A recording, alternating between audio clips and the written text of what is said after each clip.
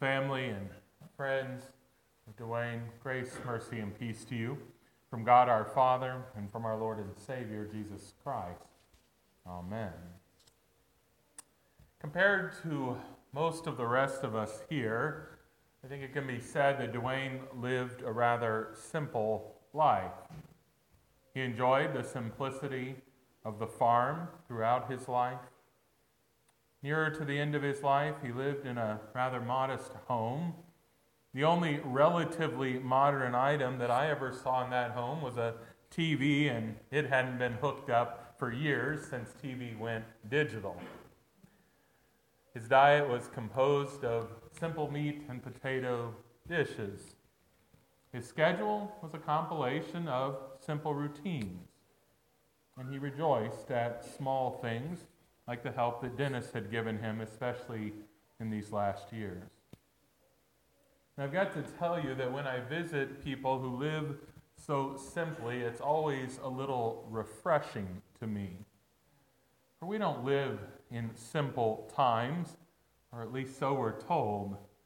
And we often can turn the simplest things into complex quandaries.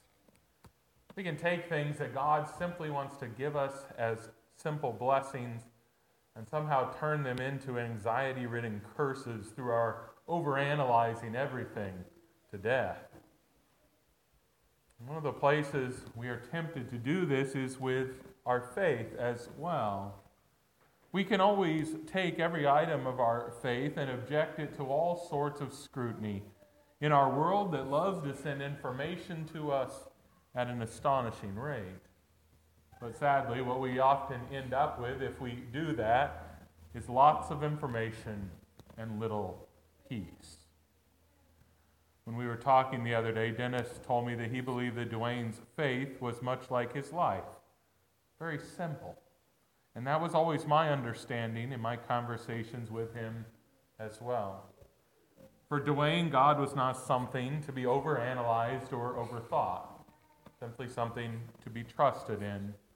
The truths of the Scripture were simply that, truth. They didn't have to prove themselves against 1,000 other claims present in the world. And again, such simplicity is refreshing. After all, isn't that kind of simple trust that which Jesus himself lauded? He told his disciples, as we heard again today, that no one would enter the kingdom of God unless they simply received it like a little child. And he said this not long after telling people the parable of the tax collector, whose simple plea, "God, be merciful to me, a sinner," was put forth as the proper way that any of us should approach God. Yes, our faith is quite simple at the end of the day. Oh, there's plenty that we can learn from in the Scriptures, plenty to occupy our whole life. And yet the basic message that the Scriptures reveal to us is quite clear and simple. Jesus summarized it in our gospel reading for today this way: everyone who exalts himself before God will be humbled, and the one who humbles himself will be exalted. You see, Jesus spoke these words not only to tell us how we should live by faith, but he also spoke them as a description of the life he was leading and the death he would die. Today we rejoice to know that Jesus humbled himself before the Father. He humbled himself all the way unto death, even death upon a cross. And then God exalted him. He raised him up from the dead, and he seated him at his right hand in glory. And because Christ humbled himself to die our death upon the cross, and because God exalted him to the right hand, we have hope this day, even right in the face of death. For Christ has assured us that all who humble themselves in faith will share in Christ's resurrection and victory. All who are willing to admit that they are sinners will be forgiven. And I heard Dwayne make that confession when we celebrated the Lord's Supper not too long before he would go.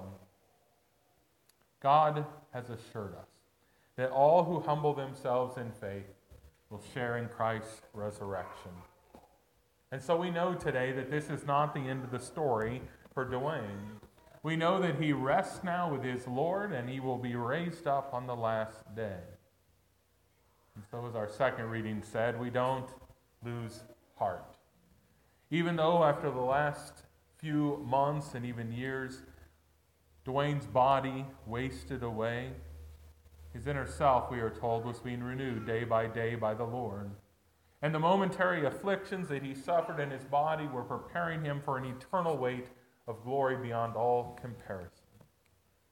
Yes, our reading for today assures us that the very one who raised up Jesus from the dead, God the Heavenly Father, will also one day raise up Dwayne and all who believe in Jesus.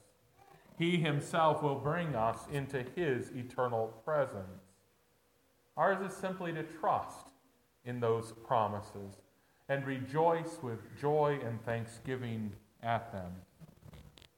For as that text reminded us also, the things that we see, even this casket that we see here today, that's but temporary.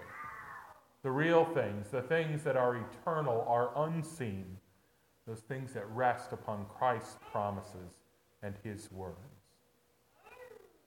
What the Lord declared through the prophet Isaiah in times of old about his people, he declares again this day to all of his people. He says, "Fear not, for I have redeemed you. I have called you by name. You are mine. I am the Lord your God, the Holy One of Israel, your Savior." It's that simple. God loves you. He has called you his own in Jesus, and so you are his.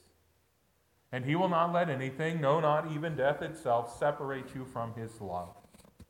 It's true for Dwayne, and it's true for all of us who are gathered here trusting in him this day as well.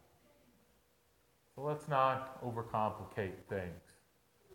We are sinners, but God, he has saved us through his Son, Jesus.